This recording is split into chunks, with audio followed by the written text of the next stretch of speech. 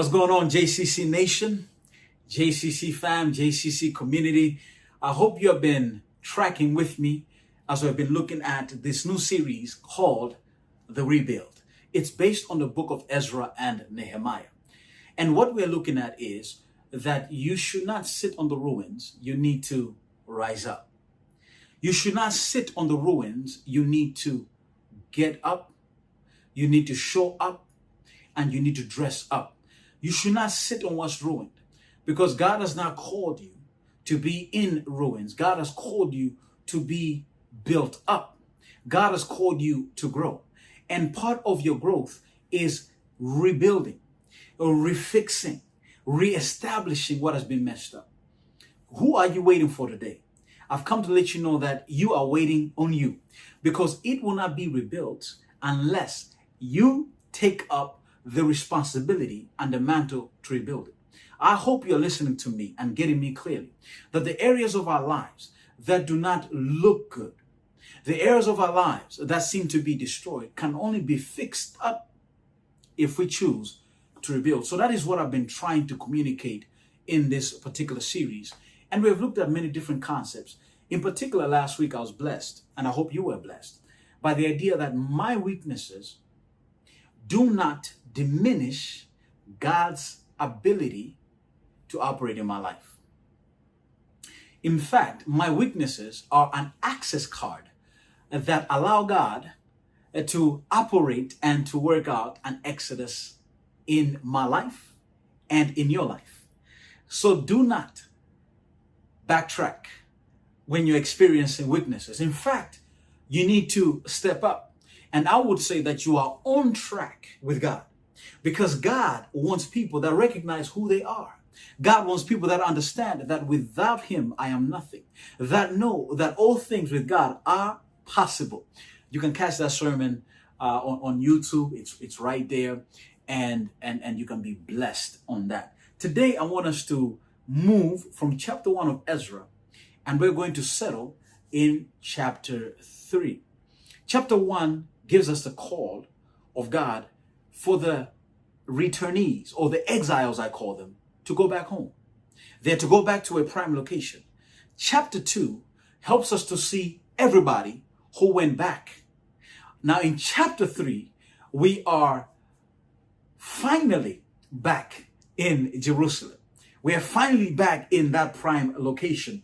And I want to pick up reading the text this morning from Ezra chapter 3, and beginning in verse number 1. I'll be reading from the English Standard Version this morning.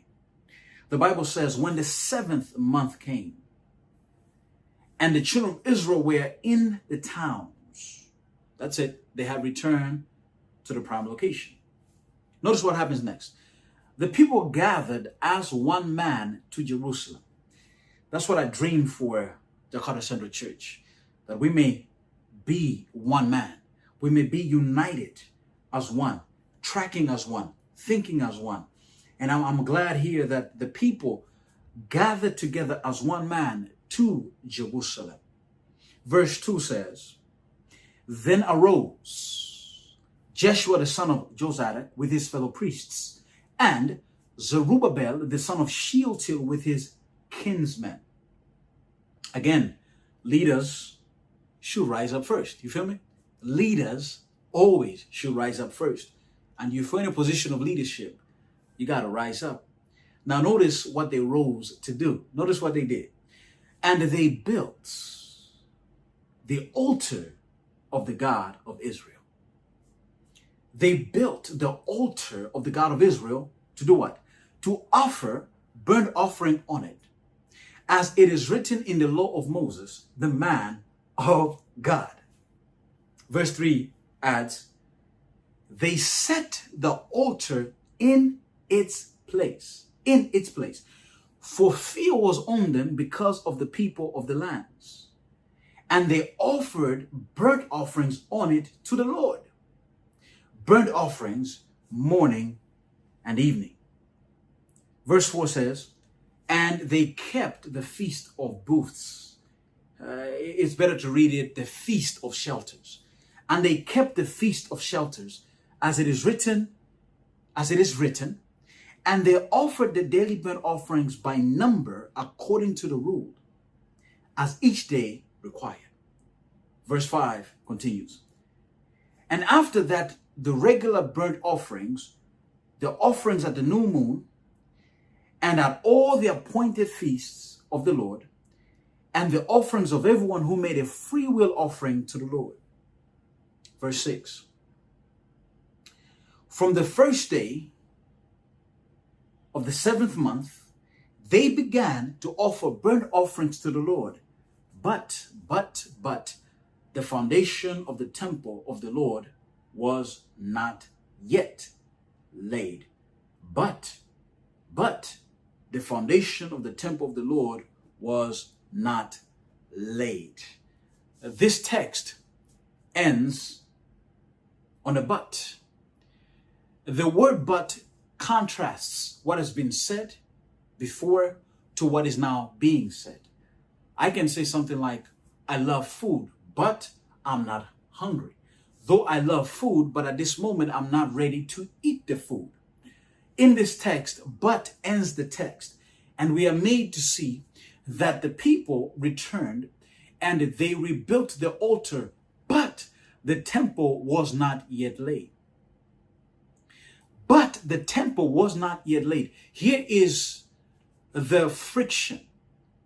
Here is the tension in this text. We need to put these two things together. There's an altar that has been built, but the temple has not yet been laid. Now, what is happening in this text that the author is trying to help us to see? The author is trying to help us to see that before a temple is laid, there is an altar that is in place. The author is trying to help us to see that there must be a primacy and a primary or a priority to the altar before the temple. The people cannot wait for worship to start. They cannot wait for worship to start and depend it on a building. But before a building is put in place, they will begin their worship first. So they put an altar in place first. It tells me that an altar is important. It tells me that before you begin to build, you must put an altar in place. Before you attempt any great project for God or for yourself, the question is, has an altar been placed? Has an altar been rebuilt? Have you put what is primary first? Is what is important put in proper alignment? Because I believe that some of us are out of alignment with God because we have not yet built the altar. We have not yet put in place a place of fellowship, a place of worship. It tells me that an altar is important. But why? Why should we build an altar before laying down the foundation of a temple?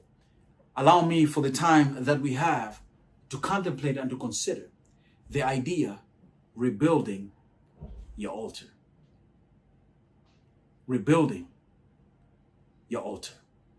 Let us pray. Mighty God, thank you for this moment. May your name be honored. May your name be glorified. In the awesome and wonderful name of Jesus, I pray. Amen.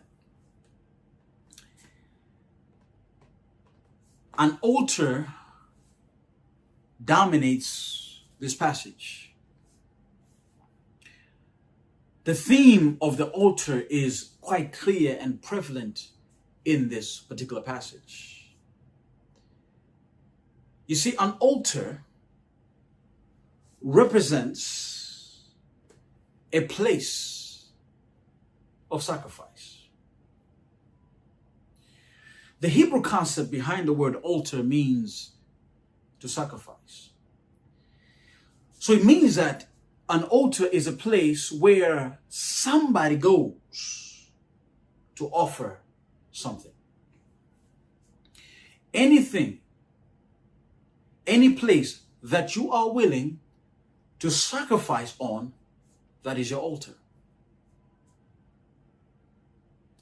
For some of us, our altars is our job because we sacrifice our time.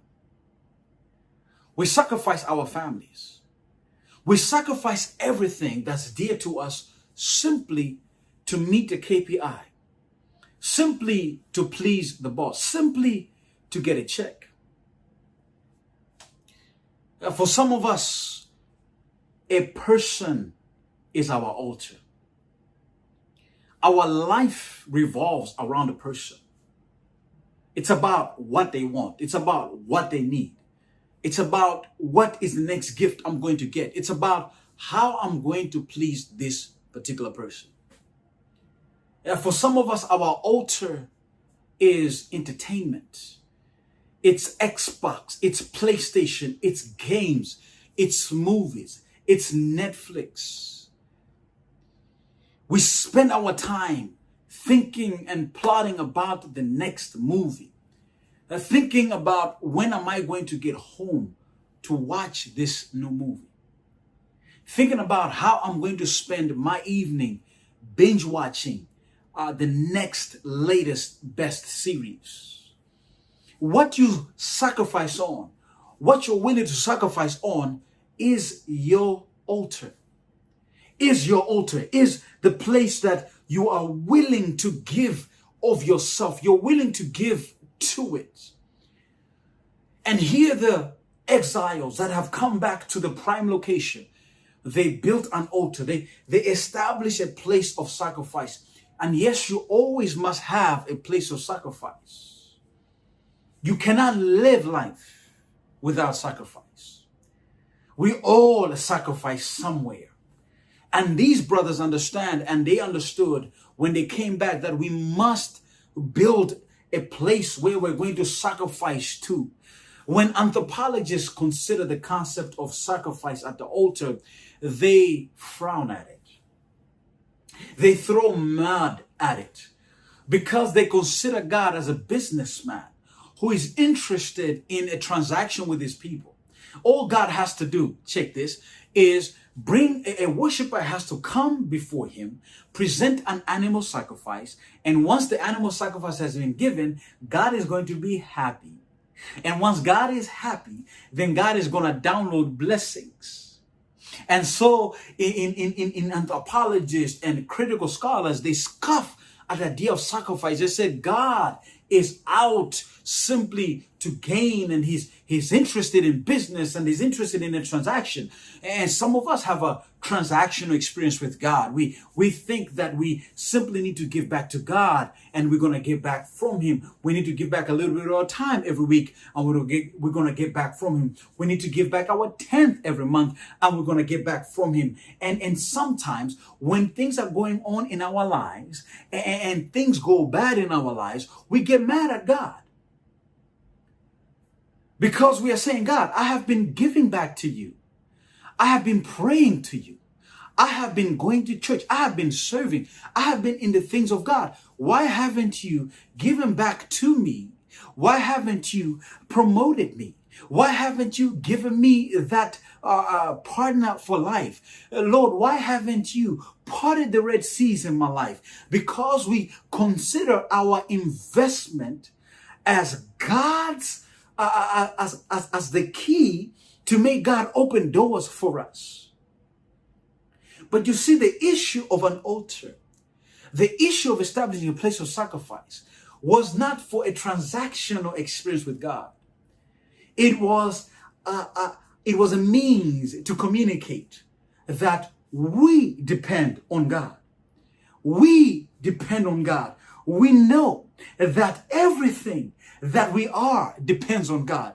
A Jewish Christian, a Jewish believer understood the air that I breathe depends on God. A Jewish believer understood that my ability to get up every morning depends on God. A Jewish believer understood my ability to provide for my family depended on God. A Jewish believer understood that my ability to think, my ability to plan, My ability to grow my portfolio, my ability to exercise depended on God. And so they would bring a sacrifice to the altar to simply recognize God, God, God, God. You are everything to me.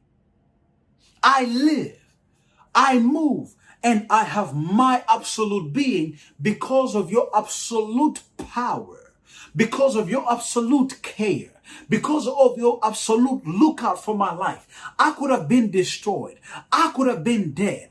I could have been gone. But God, you have allowed me to live another day. God, I depend on you. We sing the popular song, He got the whole world in His hands. He got the whole world in His hands. He got the whole wide world in His hands. He got the whole world in His hands. That is a truth of the reality. God has the whole world in His hands. Everything depends on God. The currents of the ocean depend on God. The night and the day cycles depend on God. Yes, they do. The hot and dry seasons depend on God. Healing from COVID-19 depends on God. He's got everything in His hands. He's got you in His hands. Everything that revolves around you is in the hands of God. Paul said it well of Jesus. Watch this. And He, Jesus, is before all things, and in Him all things hold it together. Jesus, brothers and sisters, holds everything together. Think about that for a moment. You see, scientists, they are always trying to figure out this important question. How does the neutron, how does the electron, how does the proton hold together? Their conclusion is there must be a strong force that holds everything together. But I'm here to let you know that Jesus is the strong force behind the atom.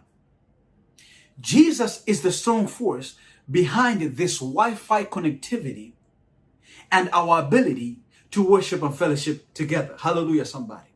Jesus is the strong force that holds your body in place. Jesus is a strong force that holds you as you drive in your car and make it to your workplace. Jesus is a strong force that keeps your marriage intact.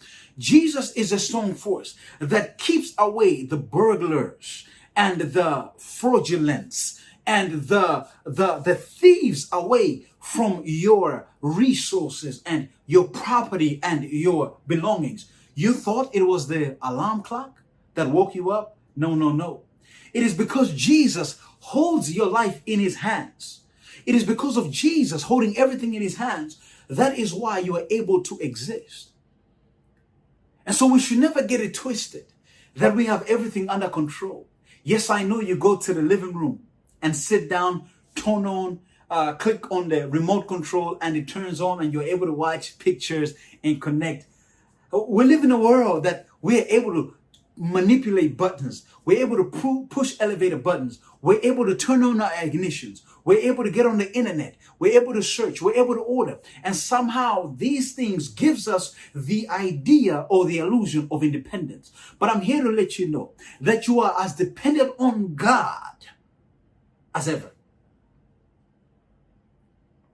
There is a reason why the Spirit of God is talked of as a spirit, as a breath, as a ruach. It is for a reason that God introduces the formless Adam and brings him into life by breathing into him the breath of life. Because God wants us to know you live, you move, and you have your being because of me. And this morning we need to recognize this fact. And the reason why the Jews would establish an altar was to remind themselves, I depend on God. It's to remind themselves, I depend on God. And what they really wanted to do by going to the altar, watch this, was to ensure that they could fellowship with God. They were coming in a dependent state so that they could fellowship with God, so that they could connect with God, so that they could let God know, God, you are everything to me. And that is what happens when you worship God. That is what happens when you go to God in prayer. What you're doing is you're saying, me and God, we have a connection. We have a fellowship. We get to share with one another. We get to connect with one another. Jesus understood the importance of fellowship. That is why every day he got up and he made sure that he went to the altar. The Bible says before day, a great while before day, Jesus would rise up and he would go into a solitary place and pray. Jesus would go to his altar and would fellowship with his Father. He would connect with him and present himself before God and say, God, here I am. But here's what I need you to know about fellowship with God. You see, fellowship with God happens in the context of the person. It happens in the context of the mind. It happens in the context of the heart. When God has really entered your mind, when God has really entered your space, what you normally do now is demonstrate that by going to the altar. Your fellowship and your connection with God must begin inside of you before it happens outside of you. Too many of us, we are seeking fellowship with God outside of us instead of creating fellowship inside of us. That is why we are picky and choosy of the altars we listen to, or the altars we sacrifice at. Because many of us, we want to sacrifice at the altars we like. We want to sacrifice at the altars of our favorite preachers. We want to sacrifice at the altars of our favorite ministries. We want to sacrifice at the altars of our favorite churches. We want to sacrifice at the altars of our favorite live streams. We look at other altars and we say, no, no, no, no, it doesn't fit me. No, no, no, no, it's not for me. But when you begin your fellowship in your mind, when you begin your fellowship in your heart, it does not matter what altar you go to, because you know the altar doesn't create the fellowship. Rather, what the altar simply does is it demonstrates the fellowship. When a Jew was bringing an animal, it is because in his heart there was that conviction. I need to go and connect with my God. I need to go and relate to my God. It was something that had happened in his heart and in his mind. And therefore, you're simply demonstrating that by going out and connecting with God and relating with God and being in the presence of God. If it hasn't started in your mind, if it hasn't started in your heart, then you are not ready for fellowship with God. It must begin in your mind. It must begin in your heart. But we must ask ourselves this important question. What is an altar today? How do I find an altar? How do I go to an altar today? What is this thing anyway? In the Old Testament, we find interesting concepts about the altar. And I just want to review the terrain a little bit with you to help you connect with the concept I'm trying to see, to help you to see. Noah built an altar after the flood. In Genesis 8, verse 20. Abraham built an altar when he entered a new place. Jacob built an altar when he met God. Jacob built an altar when he bought a piece of land. So I hope you can see the pattern. That an altar stood after a place or a person had encountered God in a particular fashion. So an altar was always an outward manifestation of an inward reality. So if you want to know what an altar is, or how you can build an altar today, you must also have an inward experience and simply demonstrate it in an outward reality. That is this: you must know God at a visceral level. And once you have known God at that visceral level, that inward level, then you can simply demonstrate that in terms of your prayer life every day, in terms of your study life every day, in terms of your giving every day, in terms of your service every day. So in other words, you can build an altar in any place. You can build an altar in any situation as long as you have connected with God, and that altar serves as a demonstration of what has happened inside of you today. And that is how you and I must be willing to fellowship with God. We must be willing to go to God inside, to invite God inside. That is why Jesus knocked at the door and he says, "Behold, I stand at the door and knock. If anyone hears my voice, I'm going to come into him and I'm going to dine with him. I'm going to sup with him. I'm going to be with him." So God wants to enter your mind. He wants to fellowship in your heart. See, God wants to be in your inwardness. God wants to be in your thoughts. No, God wants to be talking to you as you are making those business connections. God wants to be talking to you as you're about to order your food for lunch. He wants to connect with you. He wants to be guiding and leading your life. And that is how you need to fellowship with God. Because if it hasn't happened inside, anything we do outside is a pretense. And there's too much pretending going on in faith. It's too much checking of the boxes going on in faith. We haven't really connected with God deep yet at that level that he can impact and challenge us and bring us to the place that we need to be.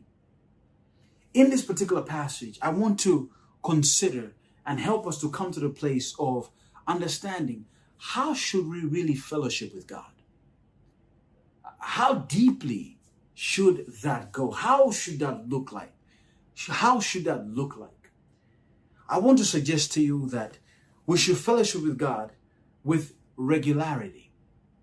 When you look at verse number 3 of chapter 3, we have these words that help us to understand the concept clearly. The text says, "They set the altar in its place. For fear was on them because of the peoples of the lands. And they offered burnt offerings on it to the Lord, burnt offerings morning and evening." Right there. They would sacrifice on the altar morning and evening. That is regularity. In other words, when it comes to fellowship with God, it must be done with in the morning and in the evening. Now, you might think that I need to fellowship with God at 6 a.m. and then I need to fellowship with God again 6 p.m. That is morning and evening. But in the context of the Bible, morning and evening always relate to the entirety of the 24 hours. So when they will bring burnt offerings regularly before God, what they were simply saying is, God, we want to be fellowshiping with you 24/7. We want you a part of our experience all of the time. We want you to be with us every moment of the day. Lord, we want to cling to you. Lord, we want to be a part of you. Listen to me. God is not an opening act. God is not a closing act. God is the act. God is not the opening act. God is not the closing act. God is the act. God is tired of being a part of you in the morning and not being a part of you the rest of the day. God is tired of you only going to him when you need something from him. God is tired of you only praying when you're about to eat. God is tired of you fasting only when there's a problem. God is tired of you when you come to him at night and pray only at night. God is tired when he is simply slapped on to that business deal. God is tired of simply being slapped on to that sermon. God is simply tired of being slapped on to that project. God wants to be the opening act. God wants to be the middle act. God wants to be the closing act. God wants you to fellowship with him regularly. God wants you to fellowship with him all of the time. That is why Paul said, pray without ceasing. That is a fellowship with God all of the time. Keep your mind stayed on God. Keep your heart open to God. Keep God a part of your talks. Keep God a part of your runs. Keep God a part of your business transactions. Keep God a part of your ordering and shopping. Let him be a part of everything. And I'm glad that they would bring the burnt offerings morning and evening all of the time. There was never a time they allowed their worship, their fellowship to be spotty, to be sporadic. Like some of us, our worship is like Wi-Fi network. Sometimes it's up, sometimes it's down. God is not interested in that. God wants you to go to the altar. God wants you to fellowship with him regularly. All of the time. Setiap hari. Each and every day. You know, there's a practicality to a regularity of fellowship with God. There is practicality with regularity in fellowship with God. Here's what I need you to see. The food that you ate yesterday cannot sustain you for the day. Because we need to live our Christian experiences on a day-to-day basis. That is why you need to fellowship with God every day. Because what you did yesterday is not suitable to meet the demands of today. And what is suitable for today will not meet the demands of tomorrow. Unfortunately, many of us, we think of our relation with God like an investment. What we do is we invest the stock and we simply want to watch it to grow without our effort. Unfortunately, it does not operate like that with God. You need to invest in God every day. You need to bring a new supply to God every day. And that is why God says you need to fellowship. You need to worship with me and connect with me on a regular basis. So yes, you got to fellowship with God regularly, with regularity. It cannot be week to week. It cannot be month to month. It must be moment by moment, day by day. But also, it must be with resolve. Notice what the text says in verse 3 again. They set the altar in its place. I love that. They set the altar in its place. But notice, for fear was on them because of the peoples of the lands. And they offered burnt offerings only to the Lord, burnt offerings morning and evening. Notice what's happening here.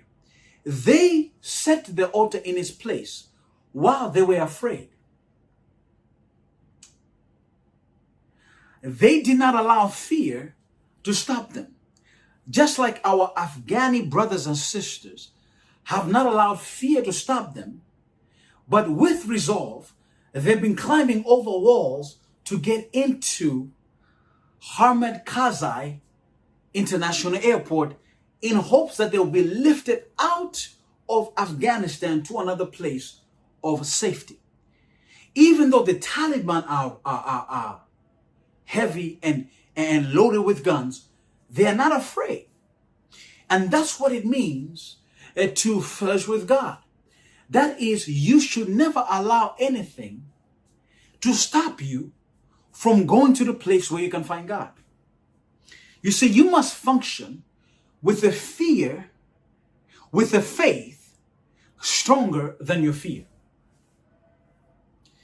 That is what it means to have resolve.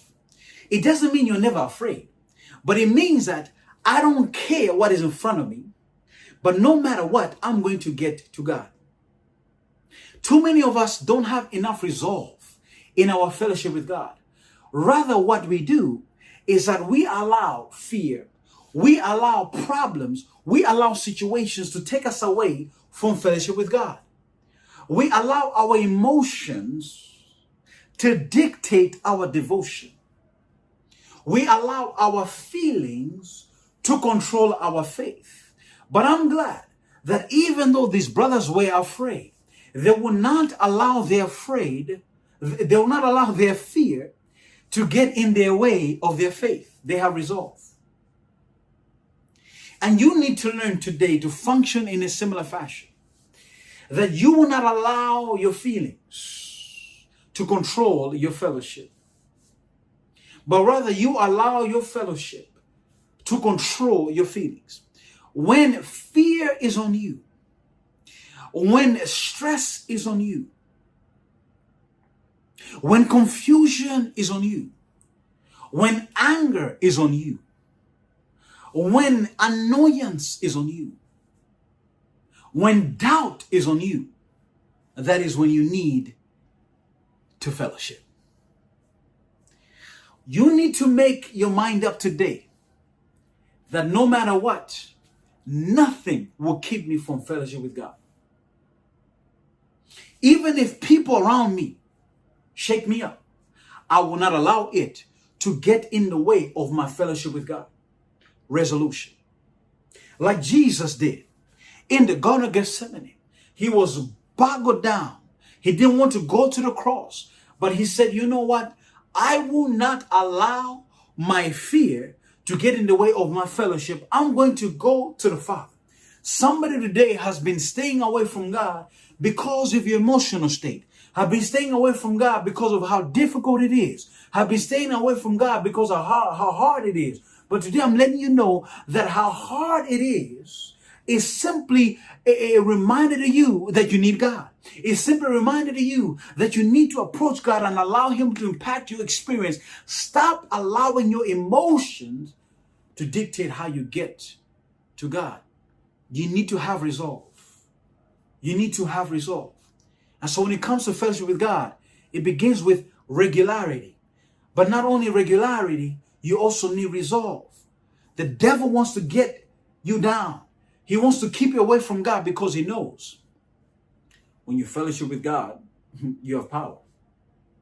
So he wants to break your resolve. But never allow problems to break your resolve, but rather let problems strengthen your resolve. But once you have regularity and you have developed resolve, you need to fellowship with God with roast. I'm not talking about ayam bakar here. I'm not talking about daging sapi here. I'm not talking about meat.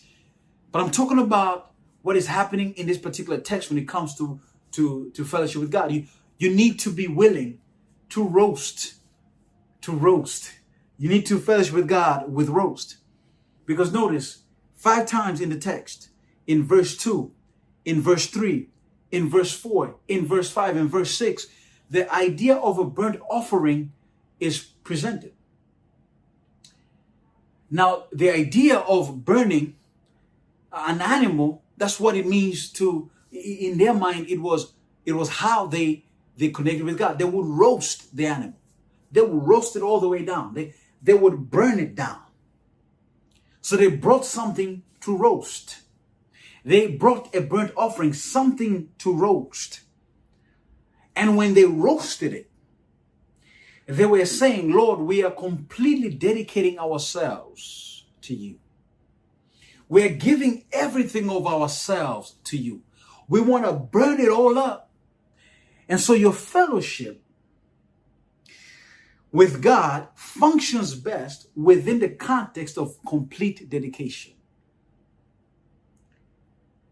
If you're not willing to give God everything, God is not willing to accept your fellowship. Coming to the altar means coming to burn it all up. And some of us need to start burning it all up. We need to stop roasting it all up. Comedians talk about roasting others. And when you watch great comedians, they'll roast the government, they'll roast famous people. You know, that is you joke on somebody at their expense. But today I'm asking us to be comedians of ourselves when it comes to God. To come and roast up things about ourselves. And Lord knows that some of us, we need to roast up things. Some of us, we are too proud. Some of us, we are too power hungry.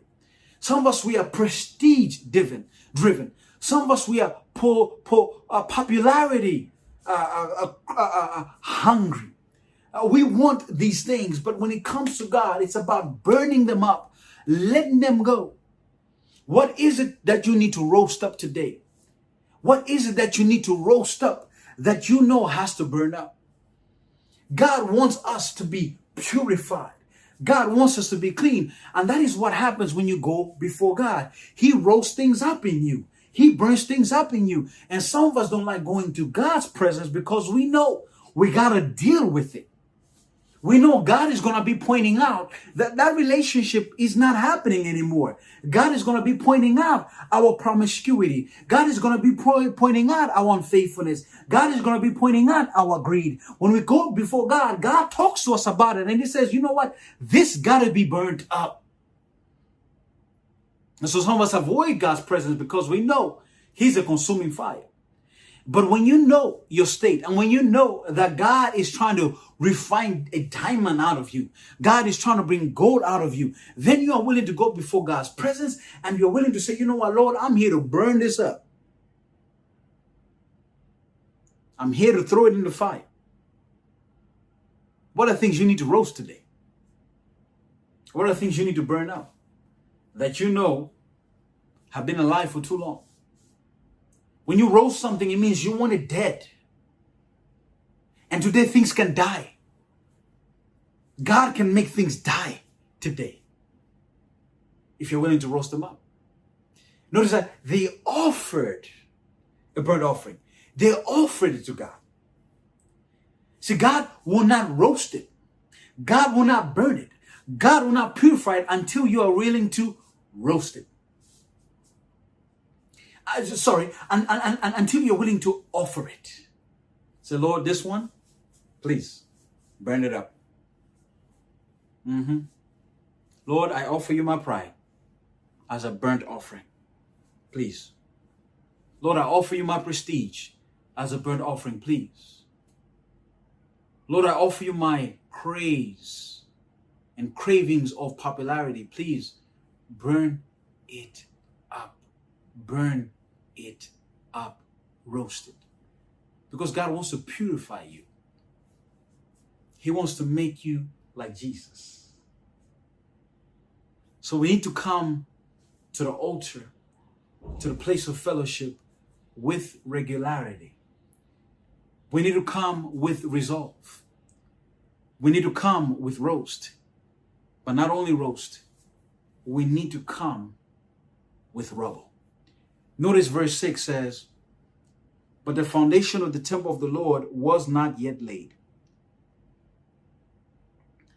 Which means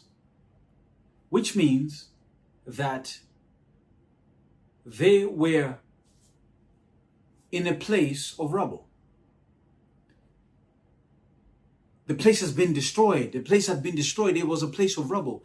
But they built their altar in a place of rubble. they fellowship with God in spite of rubble. Things were ruined. Things were destroyed, but they still fellowship with God. They still went to the altar. They wouldn't allow rubble to keep them from fellowship. So don't use rubble in your life as an excuse from God. And some of us, we say things like this. I will start praying again when I fix my anger issues. Some of us say, you know what, I will start giving back to God once I get my health in order. Some of us talk about, okay, I will pray again when I have organized and fixed up my life. When things are straightened out. But God doesn't want you to straighten things out. He wants you to come to Him with your rubble. He wants you to come to Him with things that are broken, with things that are destroyed. Because your rubble is the very reason you need to worship God. Your rubble is an indication that you and God hasn't been in the right place. And sometimes God will rubble things up in your life to reveal Himself to you, to help you to see that you need Him. That you cannot live your life without Him. That even though things are in tatters, even though things are destroyed, yet God is saying, bring those with me. Come to my presence with how things are. Do not allow your rubble to keep you from rambling with me. Do not allow your rubble to make you tumble down the downward spiral of sin and habits and wrong perspective and wrong motives, but rather allow your rubble to help you to fumble your way to me, to help you tumble your way to me, to help you wobble your way to me. Allow your rubble to bring you to me. Do not let it keep you from me. So just because it's destroyed, just because it's ruined, do not let it keep you from fellowship with God, but let that be an impetus to God. Let it be the very reason that you come to God. So yes, in your rubble, in your state of brokenness, in your state of ruin, come to God. He's a present help in a time of need. He's a present help in the time of need. He will sort you out. He will fix you up. He will put you right. He will bandage you. He will take care of you. Today is the day to rebuild your altar. To rebuild it with regularity. To rebuild it with resolve. To rebuild it with roast. To rebuild it with rubble. Today is the day to rebuild your altar. God is interested in you. God is interested in connecting with you. God wants you. God loves you. God wants to be in the same space with you.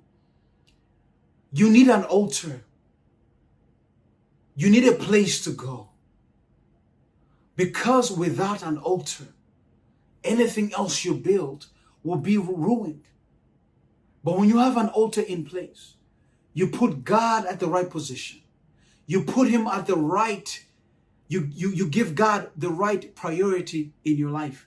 And God functions as a reality in your existence.